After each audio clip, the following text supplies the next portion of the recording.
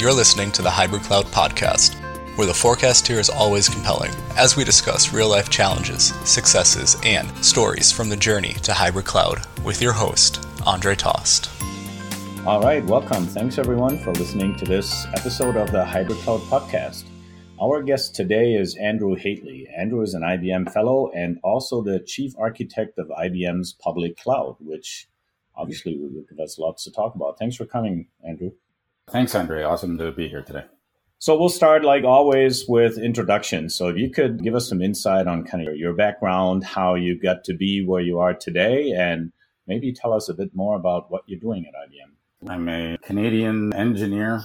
Been with IBM now 23 years. Worked my entire career between the US, a couple of years in South Africa, and a whole lot of it sitting in planes going to various countries. So I identify with a very global community in terms of how I think about my career, how I think about IBM.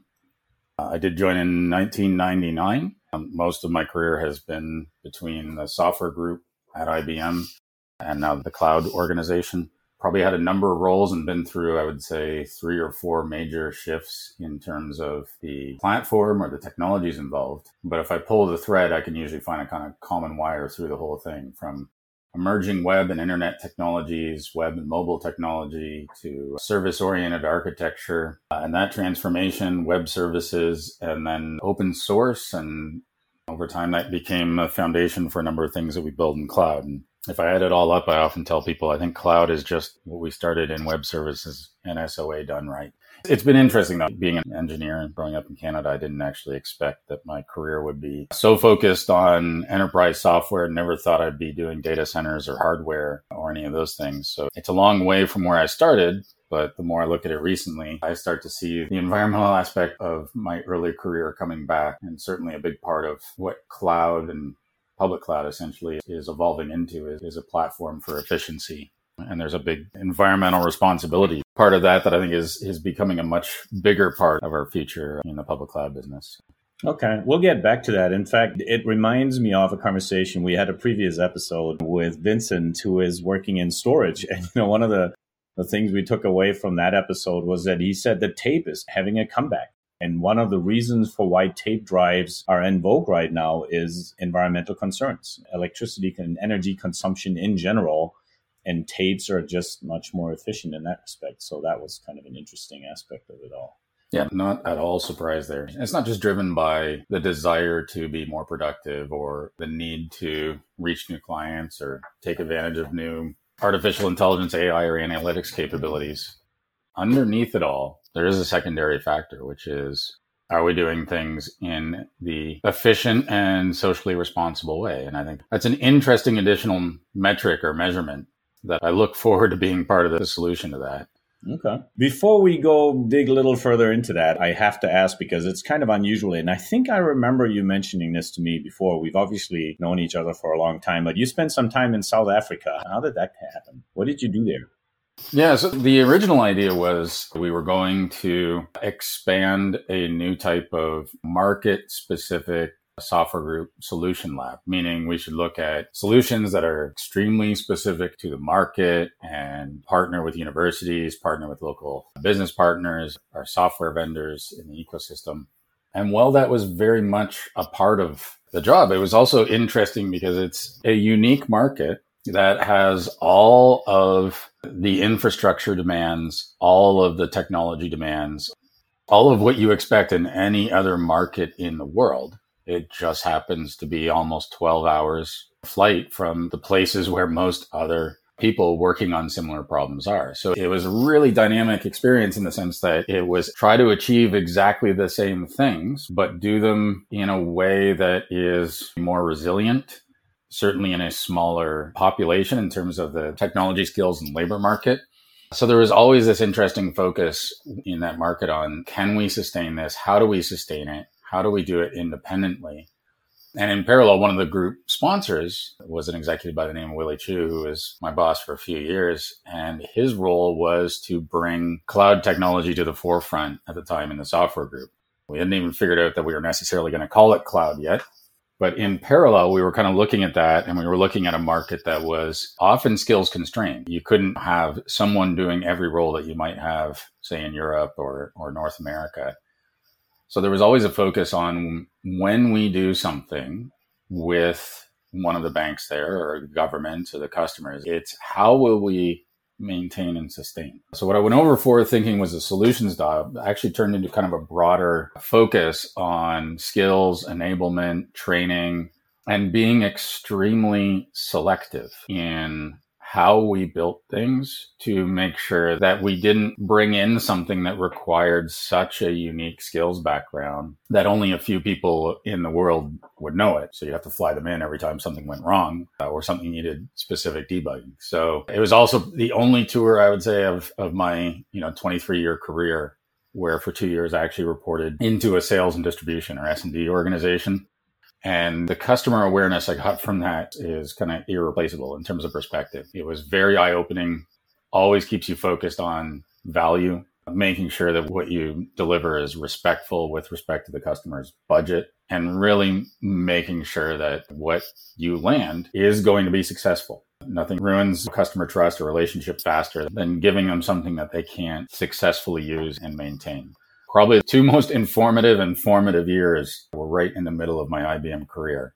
That took me very much out of the engineering mentality and really made me focus on coming back into the US, coming back into research and development roles. Made me focus on making sure everything was consumable, everything was simple, everything was easy to maintain. And I think to a great extent, that is a lot of what we do focus on when we actually get our design work done properly in cloud. We spend a lot of time making sure that we're doing things in the simplest way possible so that we're not demanding a whole new, unique skill profile to actually achieve what our customers want. So what it comes down to is that location and geography still matter even in the day and age of cloud, because the challenges that you just talked about, I mean, they still exist today. It matters where you are. It still does. So let's actually take that as a trigger to go a bit more about hybrid cloud. So if you could maybe give us your definition, your elevator speech, if you will, about what do we mean when we say hybrid cloud? Yeah, sure. I mean, I look at almost anything we do in cloud as being hybrid. I don't think any particular solution exists on an island. The difference between using the terms public or private for me are always on understanding of the shared operations and shared responsibility model. Public means you're shifting a discrete set of things to a public cloud provider, facilities control, facilities security, hardware lifecycle refresh, things like that. It means you've chosen a specific set of security responsibilities that you want the public cloud provider to fulfill. Whereas, private, you may still use a number of as-a-service technologies to enhance and simplify running an on-premises or an environment on other clouds. So it may be evading the question a little bit, but I have yet to see an environment that is just truly now one way or the other. And it's an evolution of the enterprise data center to bring that data to new places, reach new markets, bring it to the mobile edge. That's put one set of pressures on the on-premises environment that has made it hybrid in the sense that it's now connected in more ways than it was when it was originally designed. And on the public side, it's, no matter what we do, we're connecting into an edge solution or we're connecting back to an enterprise. And I would say once you start taking the actual, who's responsible for what view of a solution, we always end up with this blend. We always end up with some set of processes or some set of responsibilities, not sitting just on one person. I kind of view everything that we do is in some way a hybrid cloud deployment. And the variation or that blending of the models is a new level of flexibility we never had before. Taking advantage of public cloud capacity to do some batch processing or something like that involves a certain data access or a certain respect to data gravity, assuming some of what you want to work with was on-premises data. And it's becoming more rare for me to see, I would say, pure play models. There are some edge things, there are marketing campaigns, there are things that the vast majority of the code or the vast majority of the data starts with, stays with, and stays on a single public cloud provider. But over time, if that thing continues to run, whether it's a marketing campaign that then becomes a customer satisfaction campaign that then becomes part of the customer relationship, the longer something lives, I generally find the more hybrid it becomes, because it becomes connected to other things. And it's that connecting processes together, connecting people, networks, and so forth, over time drives the tendency that everything gets a little bit hybrid over time, whether you're starting from on-premises or whether you were starting from something that was purely built on a public cloud model in the first place. Yeah, and that's actually in line with what others have talked about on this podcast, and that we have a fairly broad definition of hybrid cloud, and that what it basically comes down to, that cloud computing is a way of doing IT that kind of goes across the board and involves architectural aspects, operational models and processes and roles and so forth, regardless of location, that I basically want to apply that style of cloud computing and the principles that it brings with it across the board, no matter if I have an older application or a brand new application, no matter if it runs on-prem or on the edge or in some public cloud or wherever it may run, right? That we're still kind of trying to apply the same principles. And the reason I brought that up is because obviously your baby is the IBM cloud, and I want to hear a bit more about that. But even within that is everything you do. And I don't know if you agree, everything you do is in its core also a hybrid cloud kind of activity. Yeah, I would say the vast majority of what we do is because we have a significant enterprise focus, and even more so, we have a regulated industries focus with IBM Public Cloud. There's this sort of phase of adoption from, are we working on stuff that really matters in the public cloud with certain enterprises? And then as soon as you are working on stuff that matters, it becomes a much more specific discussion of how do you continue to honor your social contracts, your security contracts with that new shared operations model. And so I think the things that have made us unique, particularly in the last few years, as we've focused in even more on making sure our public cloud is suitable for sensitive data, critical data, mission critical data, regulated applications, and so forth. It's put us on this trajectory of being really, really clear and explicit and well documented about how do we handle data? How do we honor contracts? How do we enforce security models? How do we enforce separation in cases where perhaps somebody who's operating the system in the data center, we need to provide multiple controls to make sure that even though they're physically in the data center, they really don't have access to data and things like that. I think that focus on making sure we're excellent at handling sensitive, personal, private, regulated data, that has really, on the public cloud side, forced us to look at that aspect of it and making sure that what was possible previously only with physical separation and dedicated data centers and run your own everything, that we actually turn those into technical contracts, and that we use what we're doing in automation, we use what we're doing in public cloud and say, well, if we can automate honoring all those contracts and we can measure that and verify it and prove it, that's actually a much more flexible model. But to get there, you're also connecting to things that weren't built that way. Even if someone says we're going to do 90% of our deployments on a public cloud, the challenge is you're still connecting to on-premises or other SaaS or other cloud environments. And you need to make sure that you understand that operation model and that security model. And you essentially have to start this zero trust, protect everybody from everybody type of contract, and then make it more specific. It's not connect everything, and as long as the network can talk, everything's allowed. We've actually had to come up with much more sophisticated layered controls where we say, by default, trust nothing. And then very specifically enable and allow what you want. And on the public cloud side, I think that's actually been easier because we aren't dealing with 20, 30, 40 years of sort of preconceived designs that were limited by how much CPU, how much network, how much bandwidth did you have 20 years ago when you came up with this particular generation of architecture. We kind of have a little bit of a luxury in public cloud that we can lean into a little more just sort of raw computing power. And we can be a little more, I would say, abstracted in our base security model and then layer on as much as we can justify or arguably afford. So, I mean, if I take a step back and just look at the fundamentals of what it means to be in a cloud, it comes with a level of expectation with respect to resilience and availability and those kinds of things. That is something that we were back in the old days. We were doing software. We're a software vendor. And that means we're trying to give you middleware and application servers and other things like that. And then customers were forced to operate those in their own data center and make sure they would adhere to their requirements with respect to availability. As soon as you move that in the cloud, that responsibility moves to the cloud provider, in this case, us or you, so to speak. So that's a broadening of the scope that you're looking at all of a sudden that goes into how do you set up a data center, like you mentioned earlier. So that must have been kind of a new field for you. I mean, how much of your time do you actually spend on infrastructure and basic software availability and resilience as opposed to the functional elements of what the services actually provide? Yeah, I would actually say a tremendous amount of my time is spent on those fundamentals of confidentiality, integrity, and particularly availability. That is very much core to our contract.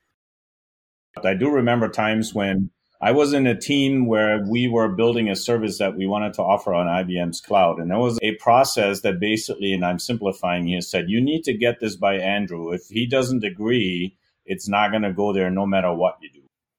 Yeah, I think I remember that. Over the last several years, I've become either famous or infamous in certain circles for being the traffic cop or enforcer, the final quality gate. But yeah, that is a big change. I mean, a lot of the engineers and the talent that we drew on in IBM came from our software business, came from a practice where operations was fully delegated. So a big part of our own transformation in becoming a cloud business and becoming a digital business was to, in some cases, reinvent processes. And in other cases, it was educating people to consider things they had never been responsible for and take that personal accountability on availability and that notion of the primary value of any cloud service is secure operations. To some extent, what it does can be secondary. And that is a big, big mindset shift for a number of people, whether it's from the shrink wrap software days and it's like, how many bullets can I put on the back of the box? How many market competitive features can I list out? How can I look at, everything else that's in the market and list 5 feature function reasons I'm better? And does it functionally do what's necessary from a service perspective? I mean, you have to pass that gate first. But from a customer expectation perspective, some of the early cloud services, it was easy because you were offering them something they just couldn't do themselves. But as most of our client base has become more dependent on cloud or more dependent on public cloud, the differentiation is, I need you to do this better than I could have done it myself. Your security practices, your security posture, your compliance posture, it needs to be better than anything I could have achieved myself, because that's what every public cloud is leaning into. And so, there's still an explosion of capabilities, and the underlying productivity, if you kind of can push the responsibility down to an infrastructure team or a platform team, it does free you up to work on new and cool things higher up in the stack.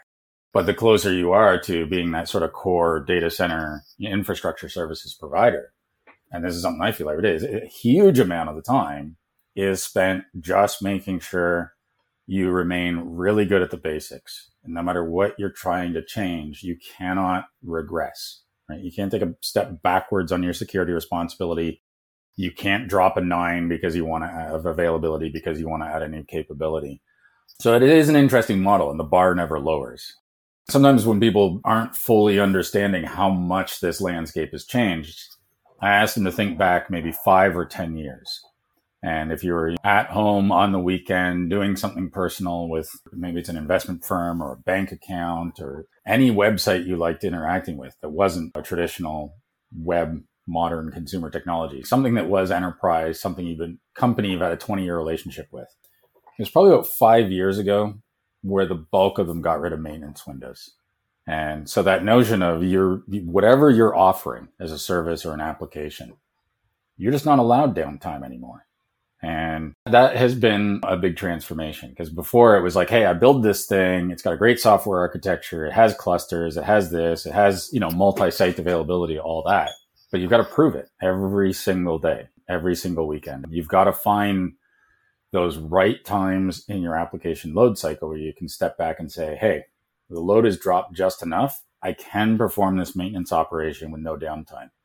But it has become largely unacceptable to be a digital business that's unavailable at certain times of day.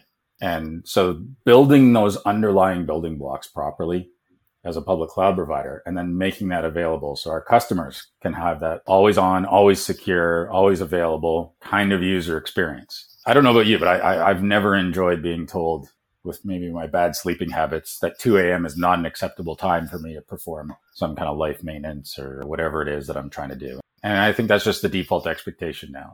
I wouldn't want to tell somebody under 20. Exactly. That's why I'm thinking it's not considered special anymore, right? It's just considered normal. Even though, I mean, we all see the headlines. Every now and then things still break, and where it seemingly is like half the internet is down because somebody did something stupid.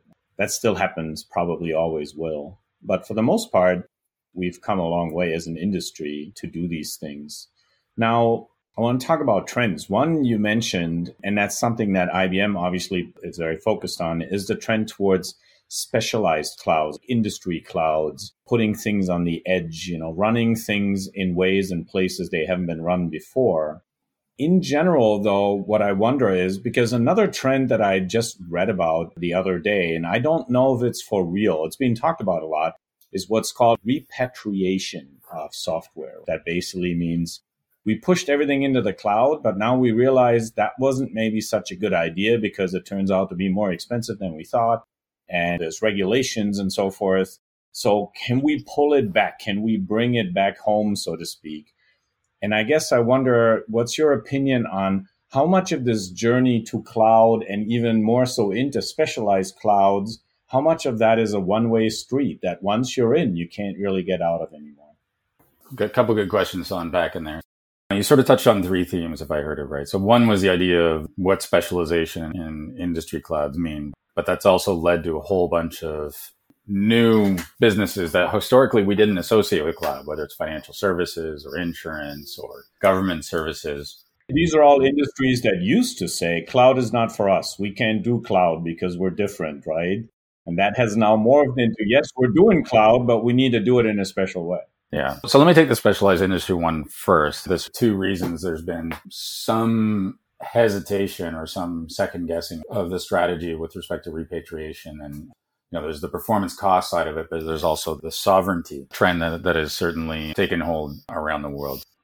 On the specialized and industry side, that partly came out of a recognition that certain industries felt that public cloud as it existed, maybe 5 years ago, was not ever going to address some of the concerns. And generally, the main one was a security and reputational risk concern. That there are certain industries that only exist, and there are certain brands that only exist because what they do is economically critical. They provide services, and their entire reason for being a large company or existing is that they do them in a very secure, very reliable, and very respectful way with respect to the economy that they're part of. They understand the criticality of being a bank, and they understand that oversight is part of the job. And they understand that they have all of these sort of contracts. And there's a certain seriousness to a number of these specialized industries.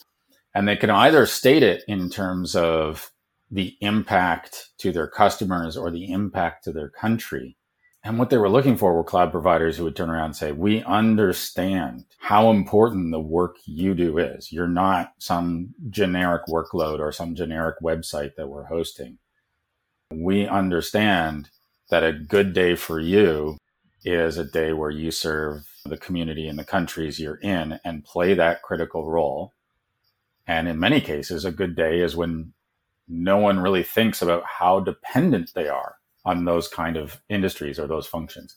And that could be everything from travel, transportation, to healthcare, to government services, to banking, to finance. And they kind of looked at cloud and said, well, you don't fully understand what we run and the level of checks, balances, scrutiny, and oversight that are necessary for our industry. And once, I would say, not just IBM, but I would say a number of clouds started to get that, there was a shift where they said, well, wait a minute, you're actually now providing those checks and balances, that security oversight, that transparency, that contract structure that we actually need, and precision in the responsibility or shared operations model.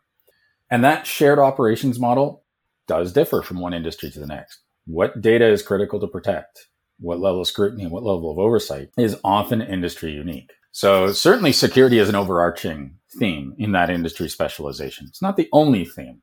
I would say the second theme is, how do they need to be connected?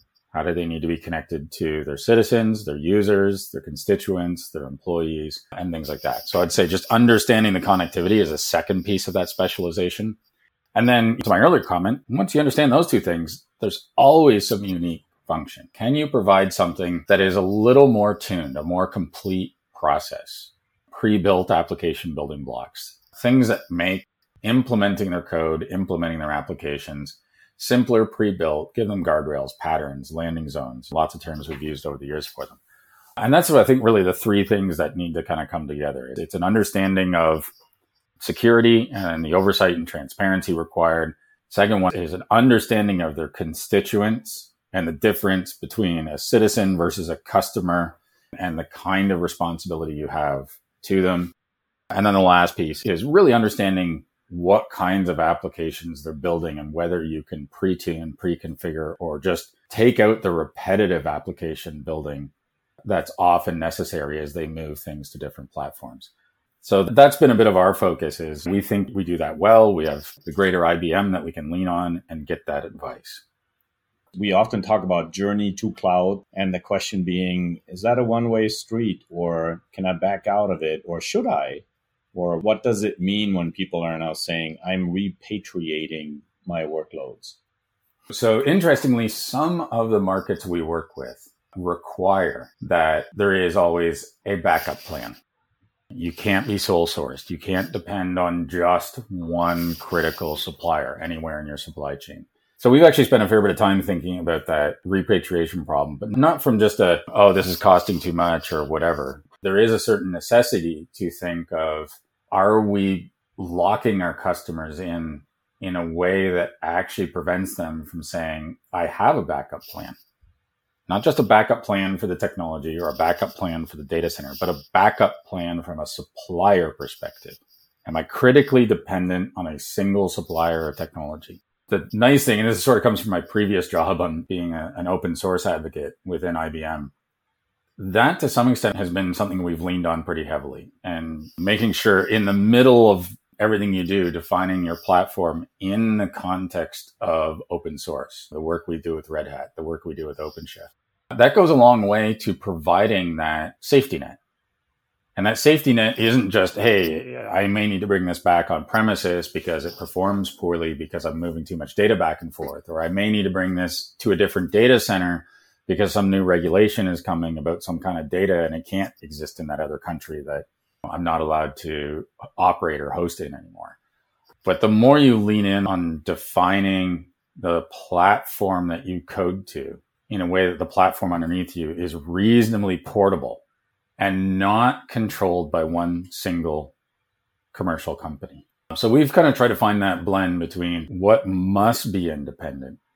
And I think open source is a great equalizer for that. It's a great enabler as well in terms of defining that interface between your data and your application code and the platform you run on.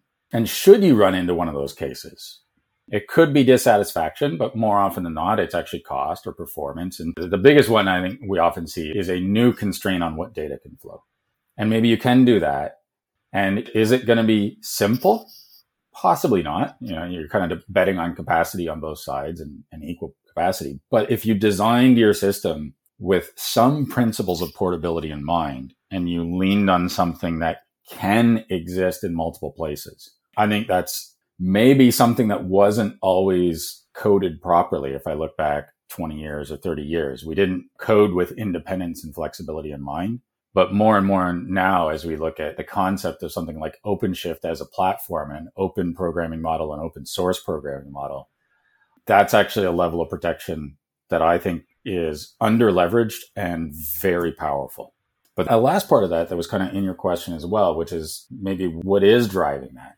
I would say if it's cost performance, usually it's a misunderstanding of data flow and data gravity, or a misunderstanding of data type.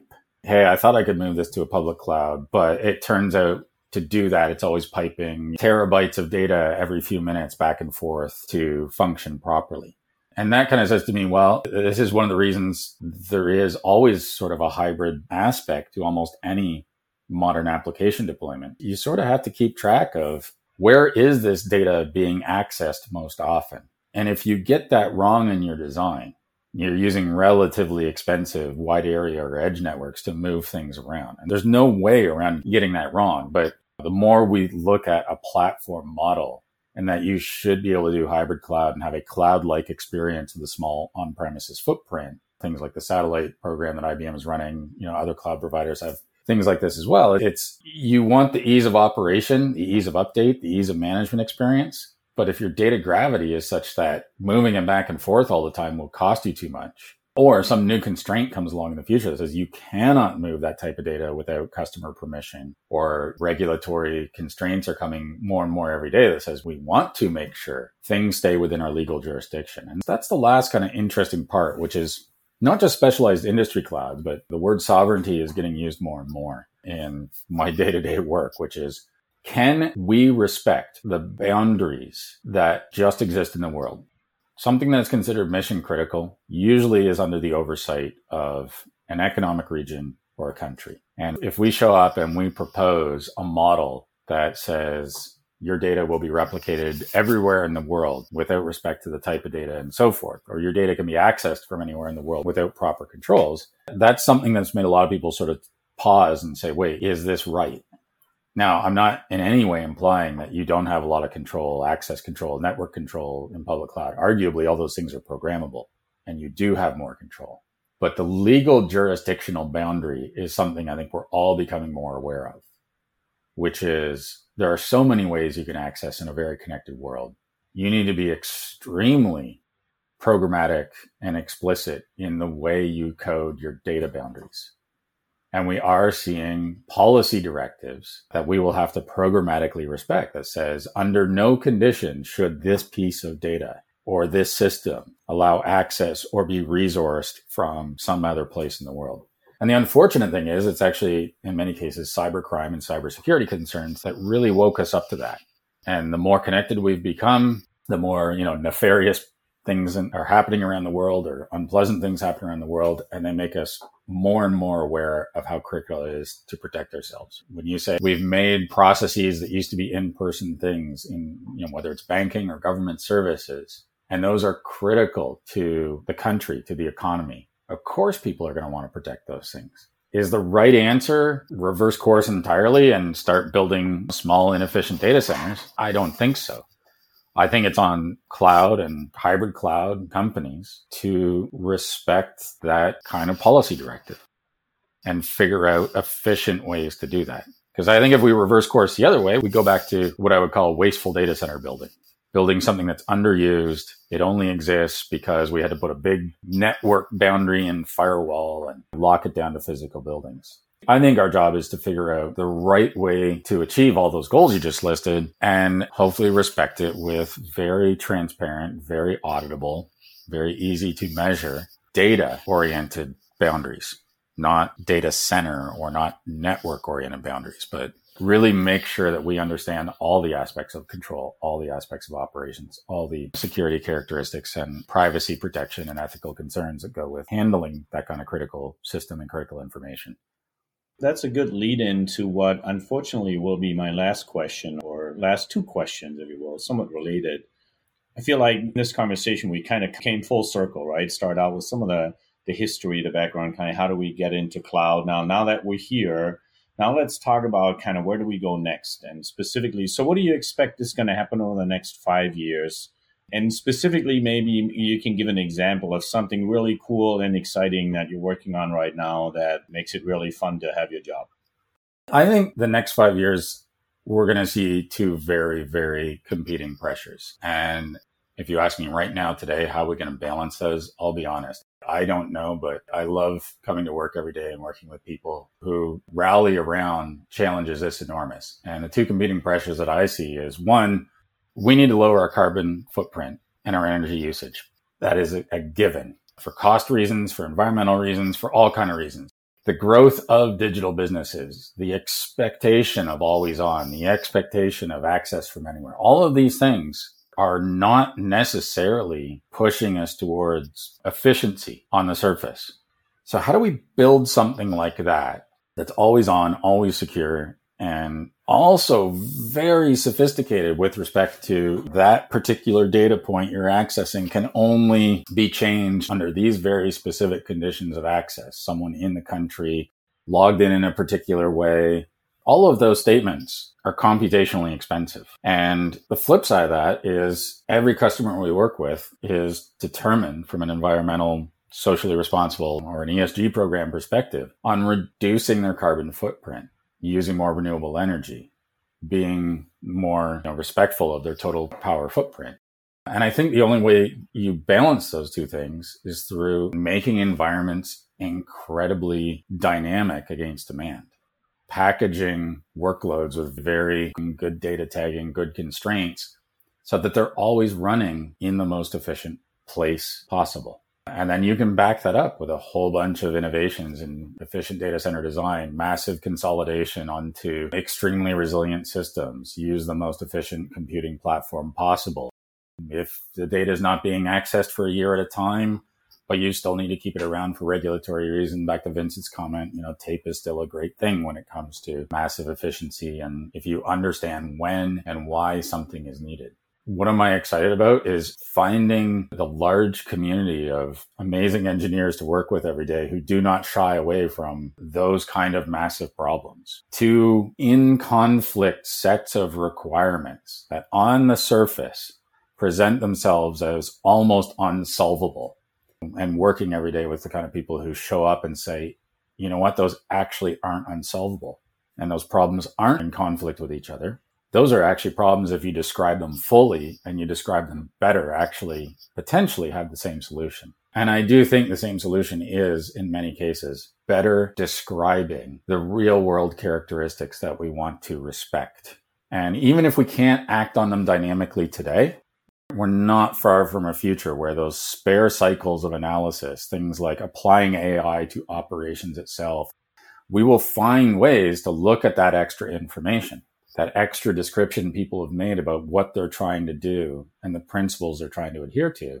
And we will find ways to start instrumenting into those and start adapting the way we deploy, adapting the way we run. Well, we've made tremendous progress in dozens of years, or a dozen plus years now at this point, of implementing the automation, running cloud and all of that. I think we're right at the beginning of it all coming together in a way that makes sense, in a way that actually simplifies the problem space, and in a way that lets us combine 2 or 3 really difficult goals and actually put a dent in the problem.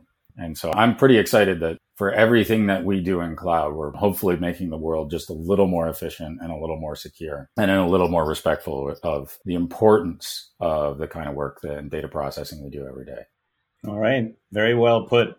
I think I'm going to leave it at that. That was actually kind of a good closing statement. So that just leaves me with thanking you for sharing your insight with us today. That was great. All right. Thanks again, Andre. Always a pleasure. All right. With that, we're going to wrap up today's episode. Thank you all for coming and listening, and hope to see you all soon. Bye-bye.